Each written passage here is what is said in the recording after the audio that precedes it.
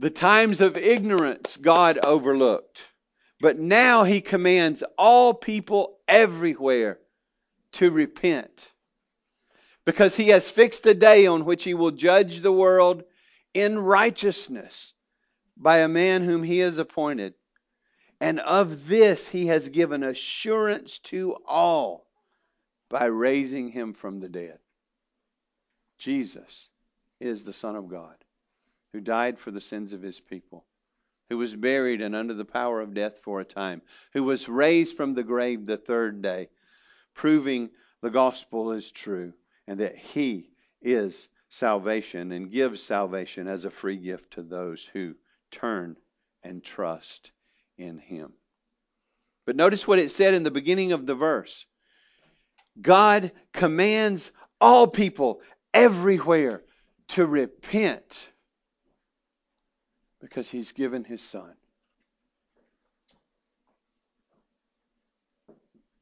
To repent. He didn't say to believe. He said to repent. The two are not divorced. But in our day, we don't hear much talk about repentance, do we? In a lot of churches, the sermons revolve around the idea that Jesus came primarily to make this life better, to primarily help you enjoy this life and be more productive in this life.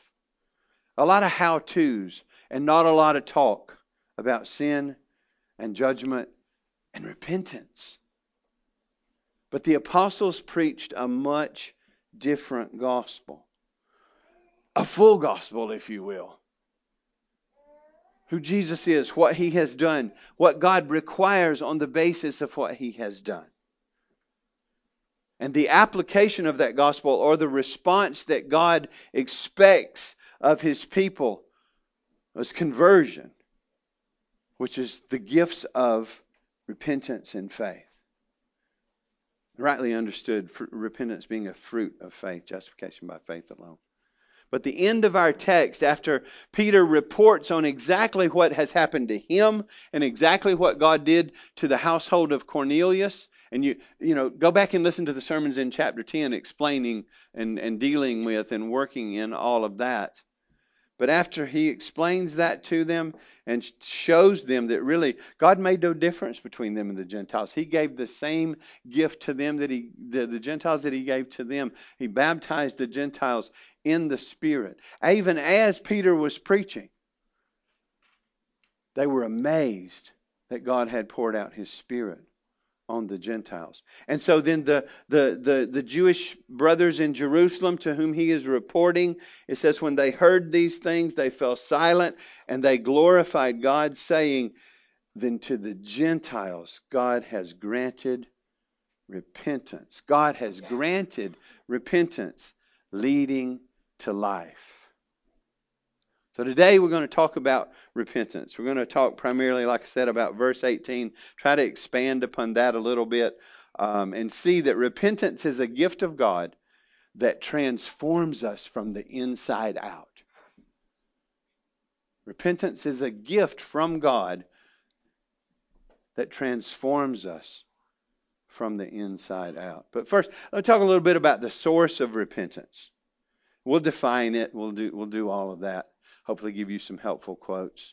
But the source of repentance. First, before God requires repentance. You saw that in the verse that I quoted. He not only requires it, he commands it.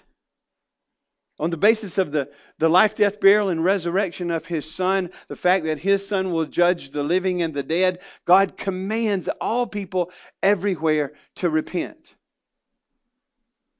So evidently, repentance is still relevant. It's still what we should preach and share because Peter preaches it.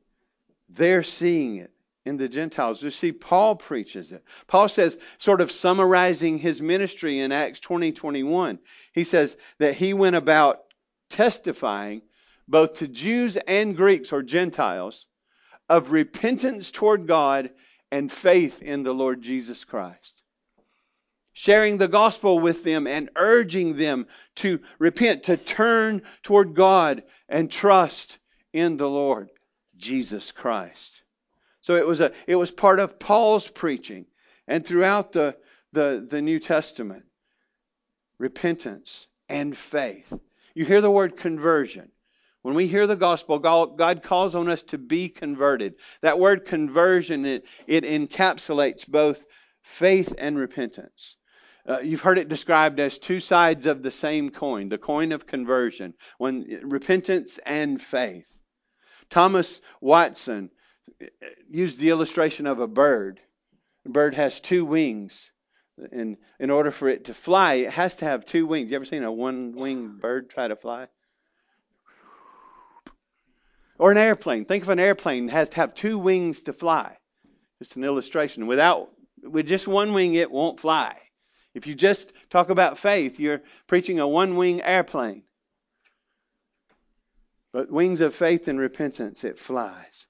Jesus, why were they preaching repentance and talking about repentance? So look at what Jesus said after he's resurrected and before he ascended in Luke chapter 24, 46 and 47. He said, "Thus it was written that the Christ should suffer and on the third day rise from the dead." That was all in what we call the Old Testament and fulfilled in him.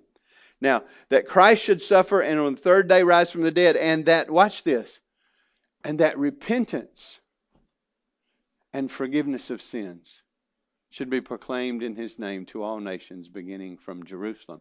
This is why the apostles are preaching repentance, because Jesus said that's what should be preached. Many times in Scripture, you'll just see repentance, like here, or in Acts 17, God commands repentance.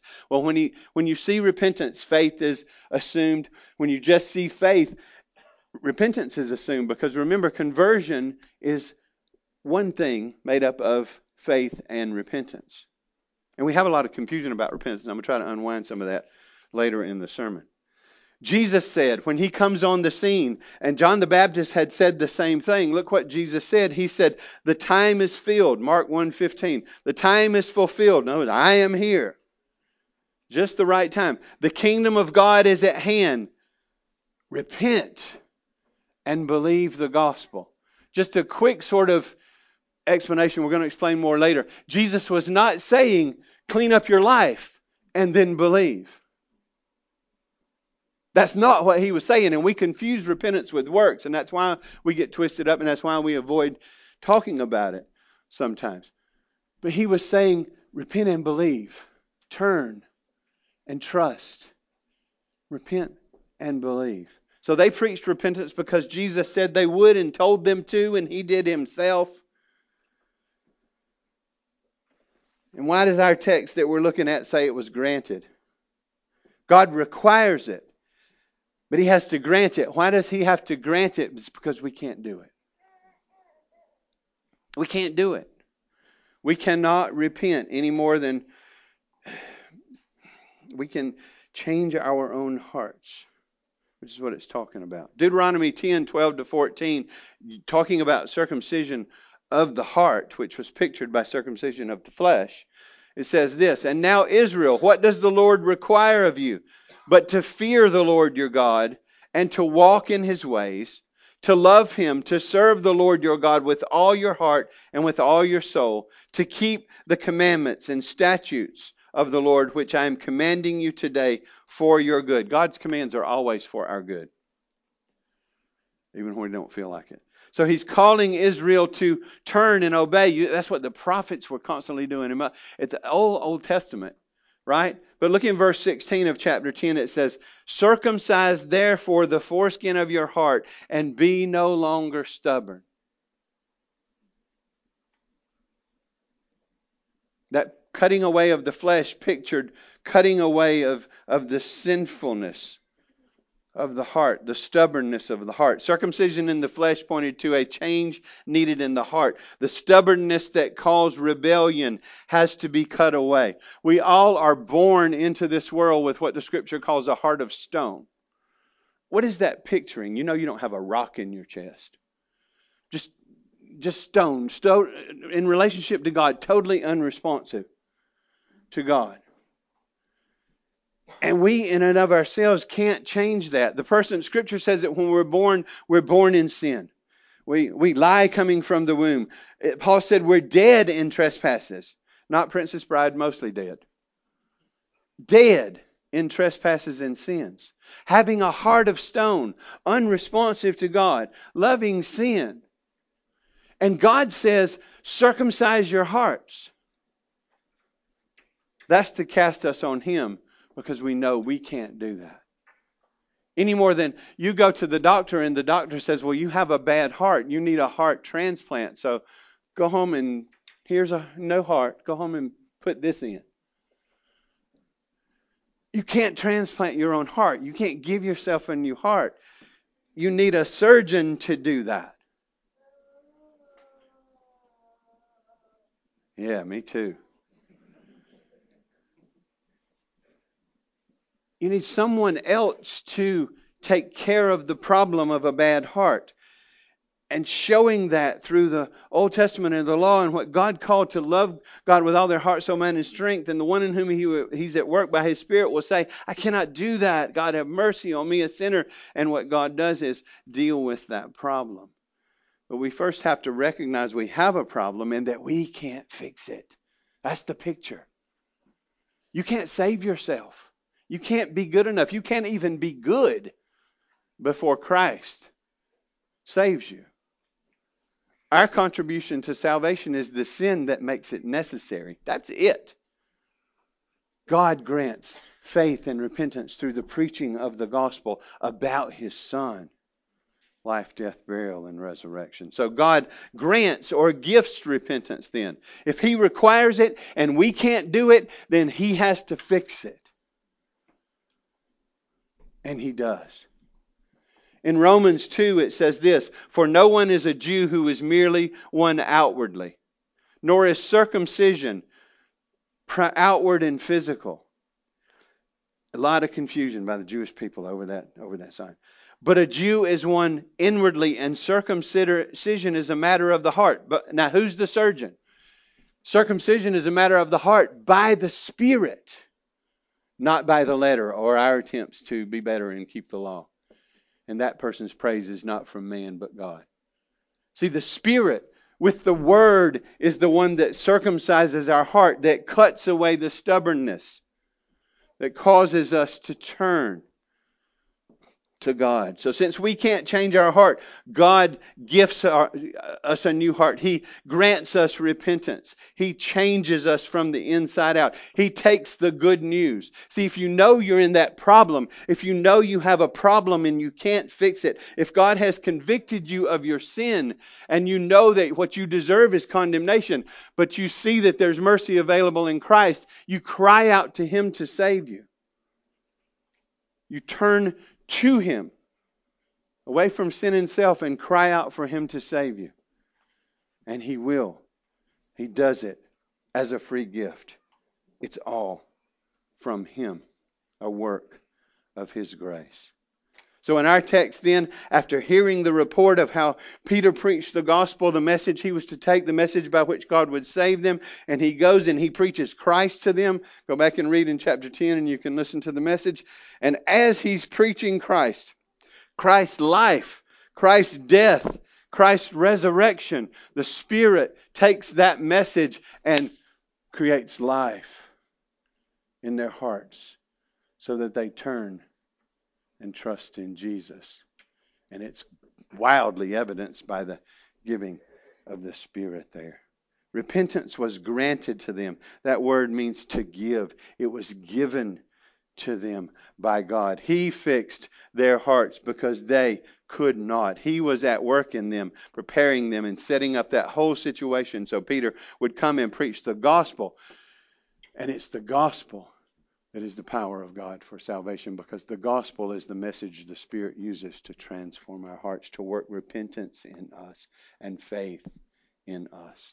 And that's what He had done in the Gentiles. God is the source of the repentance. And that's exactly what you see them confessing in verse 18. To the Gentiles, God has granted repentance that leads to life, eternal life in the Lord Jesus Christ. Well, let's talk a little bit about the nature of repentance. Since we can't work it up, it's not works. And we can't change our hearts. God must change our hearts. And He must, just like those Gentiles, grant us repentance through the preaching, teaching, sharing of the gospel, which is the power of God for salvation of everyone who believes, the Jew first and then the Gentile, Romans chapter 1. What is the nature of repentance? Repentance is not a work that we do before we trust Jesus. Repentance is not us cleaning up our life so that we are acceptable and ready to trust Jesus. Repentance is not a work we do before believing. Works are, if we have repented, we will see good works in our lives, but the works are the fruits of repentance. Now, the doctrine of repentance would encapsulate both the change of heart and the change of life. But strictly speaking, in the meaning of the word metanoia, or the repentance here, it is not speaking primarily about the works. Because, notice, they recognized that God had granted repentance to the Gentiles. The Gentiles hadn't done anything yet other than believe and receive the Spirit. And they're saying, wow, repentance unto life, even in the Gentiles. But the works that we do are the fruits of repentance. Acts 26:20. Paul says what he was declaring. He says, I'm inserting I declared first to those in Damascus, then in Jerusalem, and throughout the whole region of Judea, and also to the Gentiles, that they should repent and turn to God. Now look at this. Performing deeds in keeping with their repentance. See, the works or the deeds are what flow out of true repentance. The fruits produced by true repentance. The deeds in keeping what John the Baptist, if you want to go look at Luke chapter 3, verse 8, called the fruits of repentance. What the root produces. The root being repentance, the fruit being the works. Jews said that God had granted repentance to Cornelius and his household. They haven't done any works yet, but believe. They didn't confuse repentance with works, but they saw what repentance really is and how it produces a change of life. They knew that. They've been taught that. Repentance is a change of heart and mind. It's a change of thinking. The word here for repentance in our verse means change of mind or heart leading to a change of behavior. Think about it. If we're born with a heart of stone and that manifests itself in rebellion against God, when God transplants our heart and gives us a heart of flesh, picturing a heart that's responsive to Him, we are going to behave differently. But that behaving differently is a result of that change that has occurred. Gone from death to life, stony heart to heart of flesh, not repenting to repenting. But the repentance is a change of the core of our being. For the Hebrew, there's no difference between heart and mind. Center core of our being. Remember the proverb, as a man thinks in his heart, so is he. We tend to separate heart from head and think of this as the emotion and this is the thinking. But the change of heart being referred to is a change of the way we think, leading to a change of a behavior. When God grants repentance, we think differently. We love differently. We desire differently. Our thinking and our loving and our desiring becomes lined up with God's Word and God's commandments. And certainly you see a difference in the life. Let me give you a couple of quotes that may help with this. And I have slides for it. But John Murray, used greatly by God in the founding of the Orthodox Presbyterian Church. The church was going liberal and all of that. I'll leave you to read about John Murray. But repentance, he says this, repentance consists essentially in a change of heart and mind and will. The change of heart and mind and will principally respects four things. It is a change of mind respecting God, ourselves, sin, and righteousness. When God grants repentance, we think differently about God, and therefore about ourselves, and about sin and righteousness. He transforms the way we think. He transforms our heart. J.I. Packer put it this way. The New Testament word for repentance means changing one's mind so that one's views, values, goals, and ways are changed, and one's whole life is lived differently. But notice that life lived differently is flowing out of a change of heart and mind. So it's a radical change in the core of your being. It's what the Scripture calls getting a new heart. A new heart that loves God, replacing the old heart that hated God. And remember, love of God is not a feeling. We love God by joyfully keeping His commandments, and we hate Him by not. Ezekiel put it this way, and he diagnoses the problem of Israel, and he says what God's going to do about it in the new covenant. Look at this in Ezekiel 36:26-27. I will give you a new heart. I will be the surgeon. I will replace that heart of stone with a heart of flesh, a living heart, a responsive heart. I will give you a new heart, and a new spirit I will put within you, and I will remove the heart of stone from your flesh and give you a heart of flesh. I will put my spirit within you and cause you to walk in my statutes and be careful to obey my rules. So the outflow of the new heart and having the Spirit, the outflow of God granting repentance so that our mind heart is changed, the core of us is changed so that we think differently, we think in line with God's Word, then the outflow of that is walking in His ways and being careful to obey His rules. And we know we grow in that. We're not glorified as soon as we're converted. Progressive growth. But there is an initial change, and that is called repentance. And then repentance becomes a lifestyle for the Christian, putting sin to death. Westminster Shorter Catechism, number 87. I've quoted this before, but it's very helpful. What they said they've been granted is repentance that leads to life. So the Catechism asks, what is repentance unto life? Answer, repentance unto life is a saving grace. Stop. God works it in us. It is a work of grace. It's not something we work up and earn. The God who grants justification in Christ also grants sanctification in Christ. So, repentance is a saving grace whereby a sinner, now watch this, out of a true sense of his sin, see, he's beginning to think differently about sin and see it as wicked and ugly and to be turned from, dishonoring to God. So out of a true sense of his sin and apprehension of the mercy of God in Christ. See, the gospel has been preached. So that now this person, there's faith being mentioned. He's looking to Christ and he has conviction of his sin.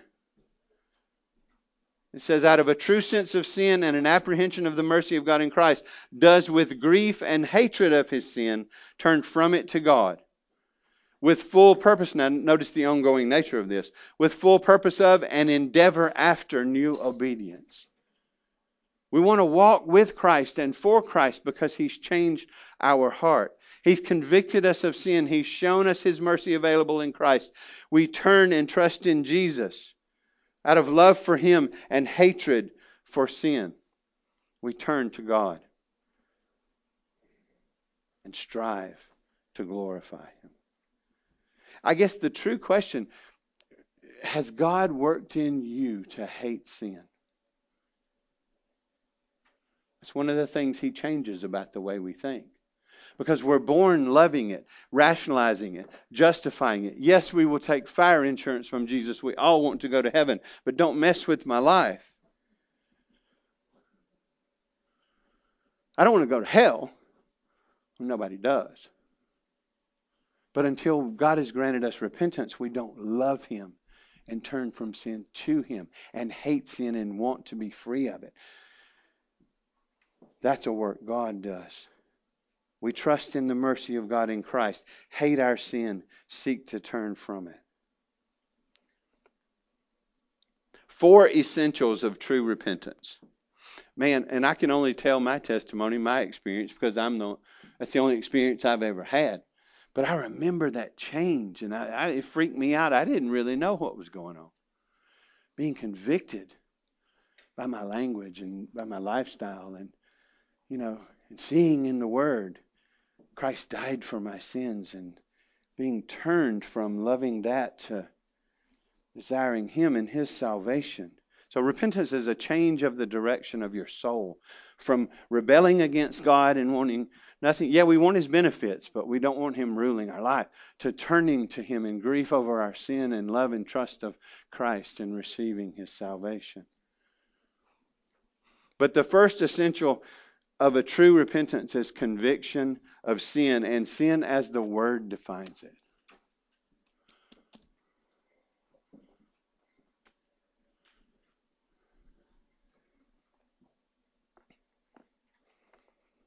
I mean, we'll all agree that murder is sin, I hope. But the Word says that when we're angry with our brother without cause, we commit murder in our hearts. Jesus said that. When we look on a woman or a man with lust in our hearts, we commit adultery. We begin to let the Word define what sin is. Because listen, we are masters at denial,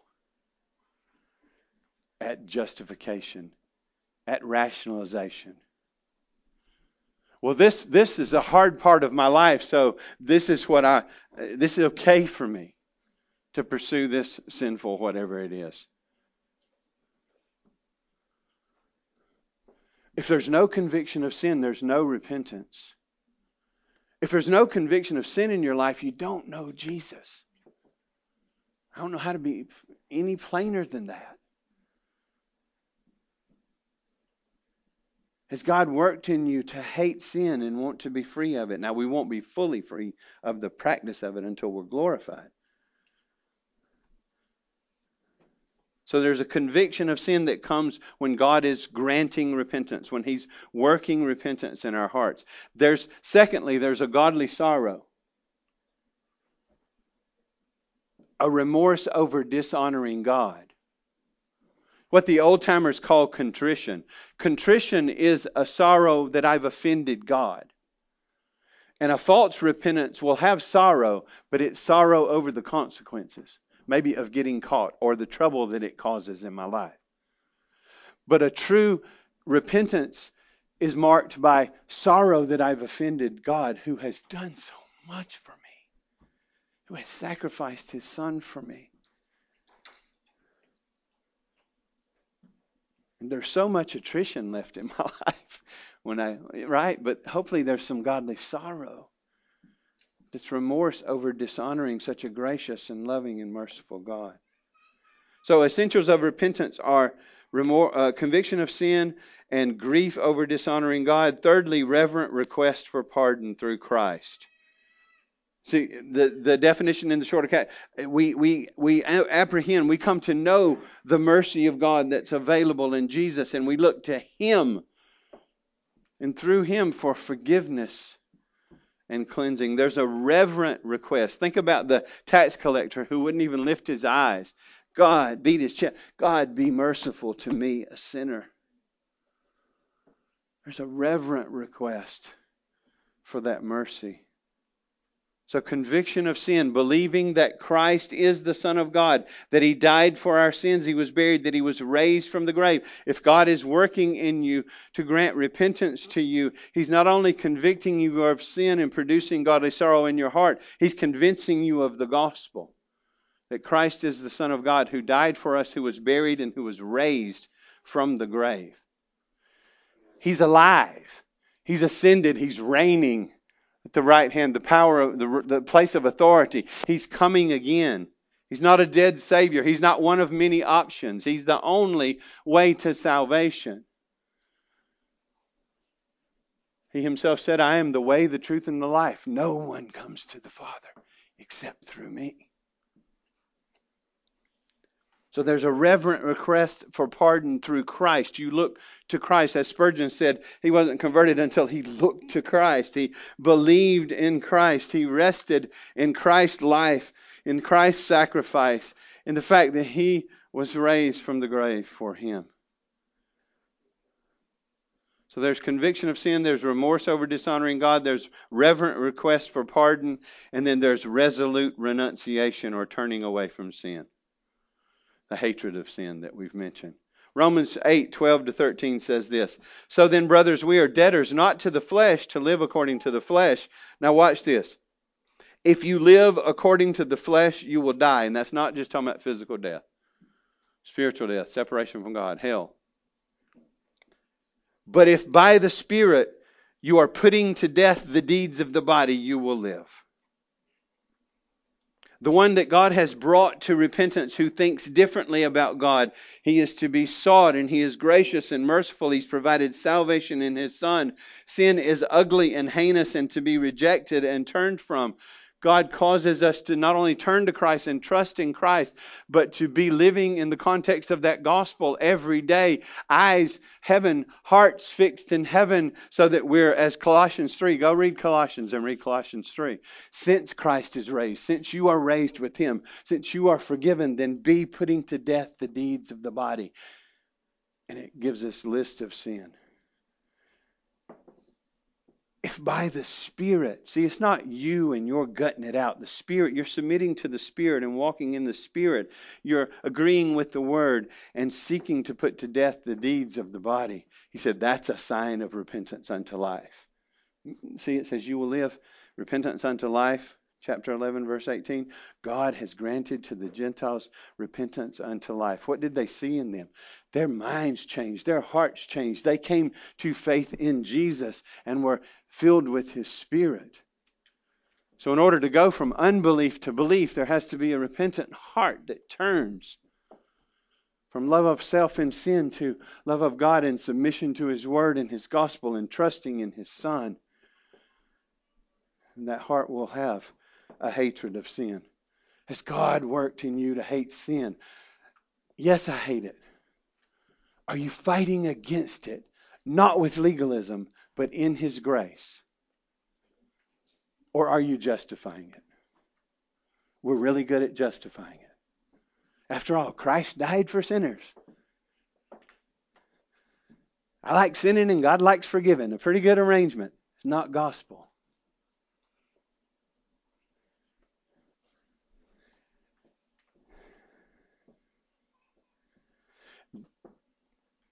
Jesus Christ.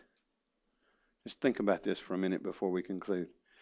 Jesus Christ is the only one ever born who needed no repentance.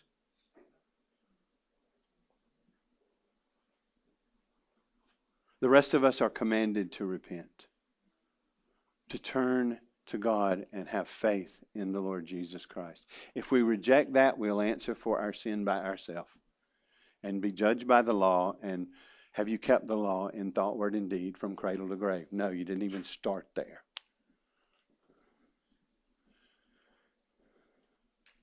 Jesus is the only one who never needed any repentance. He came at just the right time, Galatians 4:4 says, in order to save his people. He was born in a low estate. He came as a humble servant. He wasn't born in a castle. He was laid in a feed trough. He came to live under his own law and fulfill all righteousness for his people. And he was blessed and righteous and deserved only blessing. The scripture says that God made him who knew no sin to be sin for us, that we might become the righteousness of God in him. So he died on the cross. Why did he go to the cross? The primary reason was to suffer the condemnation that you and I deserve, who would trust in him. He took hell upon himself on that cross, not just the nails, not just the beating, not just all of the physical torture, as horrible as that was. He took and drank to completion the wrath of God. And that's what he was talking about when he said, it is finished. Justice had been satisfied for all of his people, so that salvation for us can be a free gift because he's paid it all. And the gospel is proved true because he rose from the dead on the third day. There's only one risen Savior, and that's Jesus. He's the only one who didn't need any repentance, but he took our sin and paid the penalty for it and purchased for us a full salvation, which includes both faith and repentance. Has your heart been changed? You go from if it's been changed to a heart that loves God, that loves the Word, that loves and trusts Jesus, and strongly desires to obey him, that hates sin. What did Jesus say?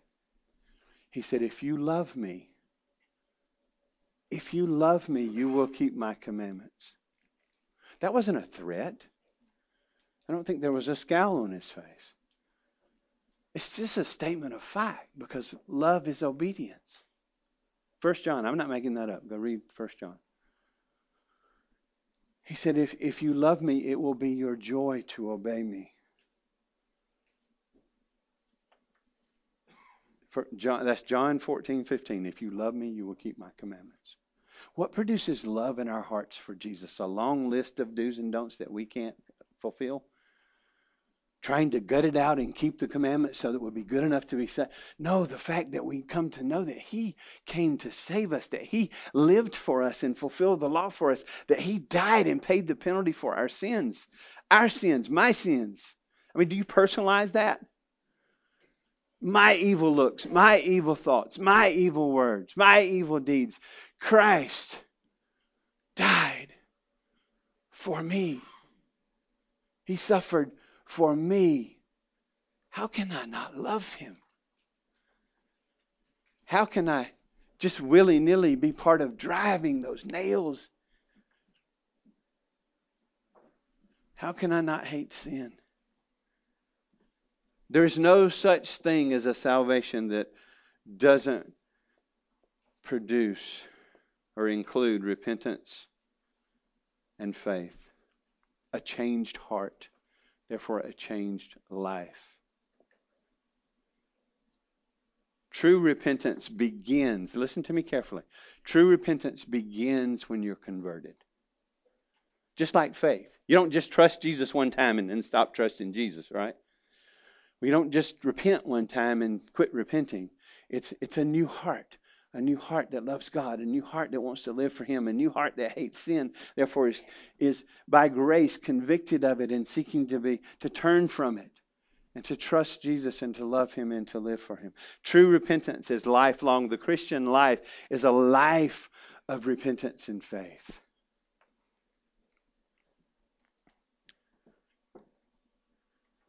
The truth about you is you are a new creation if you are trusting in Christ. 2 Corinthians 5:17, if anyone is in Christ, he is a new creation. The old has passed away, the new has come. Someday we'll be free from the sin that remains. We will have a new body. We will not even think about sin and desire sin anymore. But we are in Christ Jesus right now. Saints, forgiven, indwelt by Christ, by His Spirit. We have the Word of God so that we might live out what we really are, is new creation in Him. Battle in grace to put sin to death in the rest of your life. Are you in the battle? Are you justifying sin, thinking it's no big deal, or are you in the battle?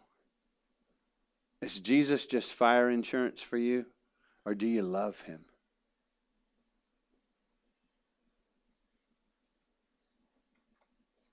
Jesus didn't die to make it okay for you to play with sin. Jesus didn't die to justify my sin. Jesus didn't die to make me casual about sin. He died, one of the reasons He died is so that I can see sin as it really is, the enemy that it really is, the ugliness of it, the offense against Him, and the fruit that it bears in my life, which is death, destruction, and what it deserves is wrath and condemnation. Start treating sin like a rattlesnake. And no, we're not a snake handling church. That's crazy. God didn't tell people to do that.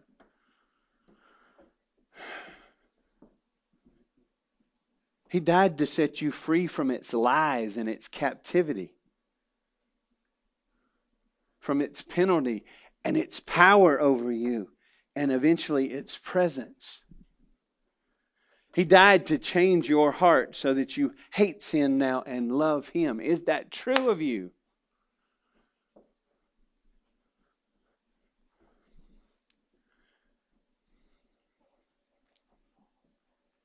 I see so many people that want to dance as close to the hole of sin as they can.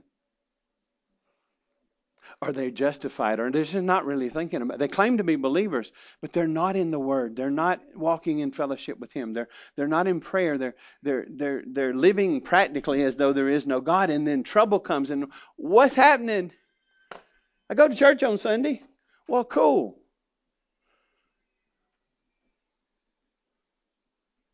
Are you in His Word? Are you walking in intimate relationship with Him?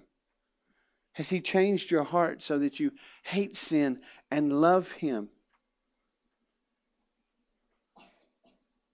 Are you, as Romans 8 said, putting to death the deeds of the body by the Spirit? Or Colossians 3, mortifying the sinfulness that remains by grace in Him, free forgiveness?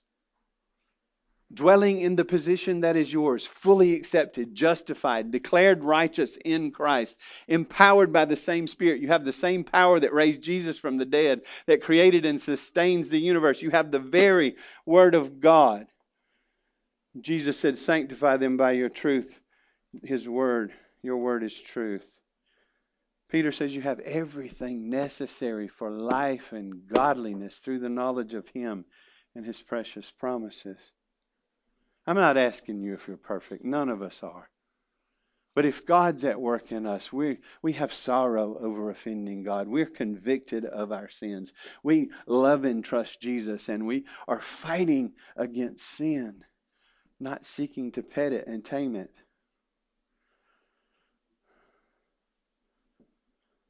Sin's not a poodle, it's a serpent, and it will eat you. There's a way that seems right to man, but the end thereof is death.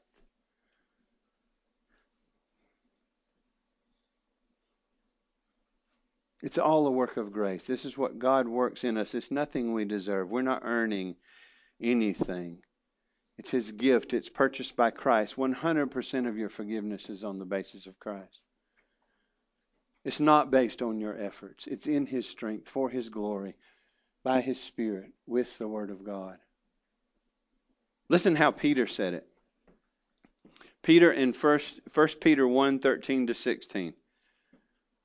Therefore, preparing your minds for action and being sober-minded. What does that mean? Sober-minded is thinking rightly, right?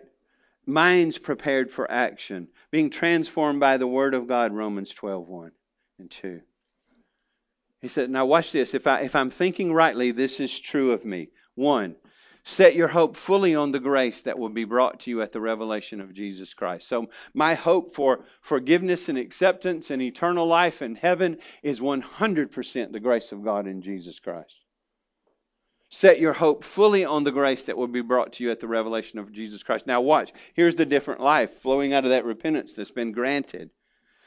As obedient children, do not be conformed to the passions of your former ignorance before Christ, but as He who called you is holy, you also be holy in all of your conduct, since it is written, you shall be holy, for I am holy.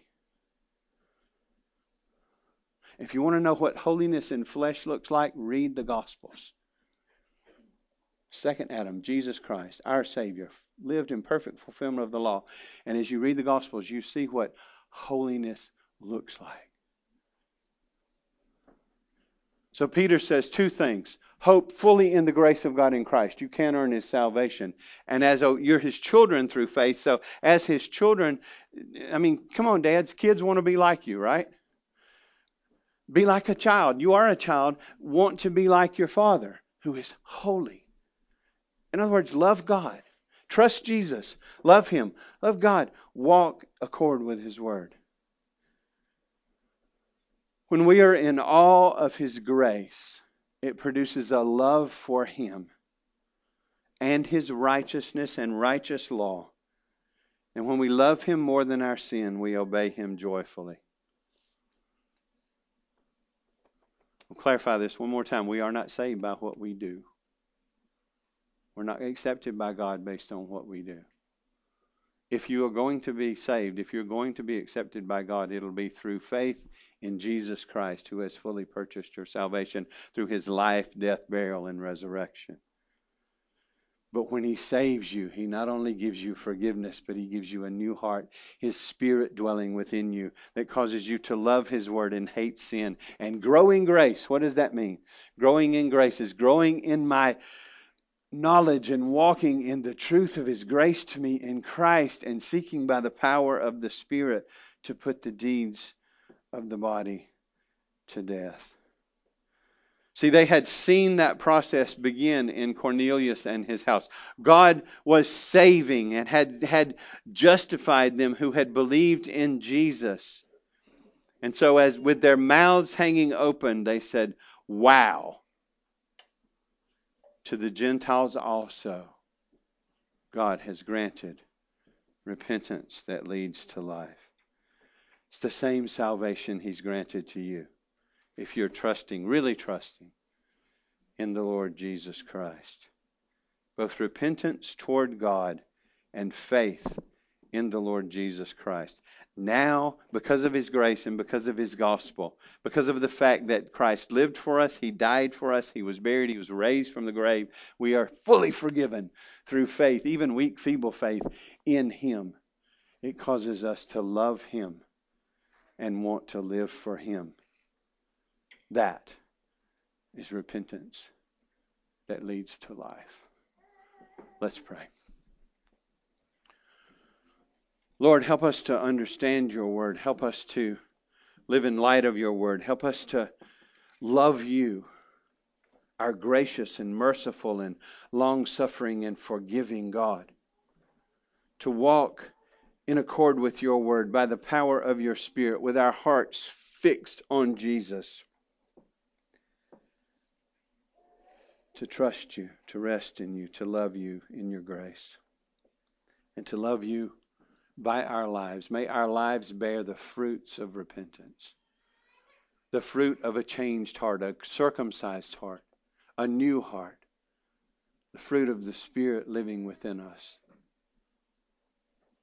Lord, if we don't hate sin, we don't know you. And yet, as your children, we don't hate it perfectly. We need you every day. Help us to be confessing our sins, because we know that if we say we're without sin, the truth's not in us and we've deceived.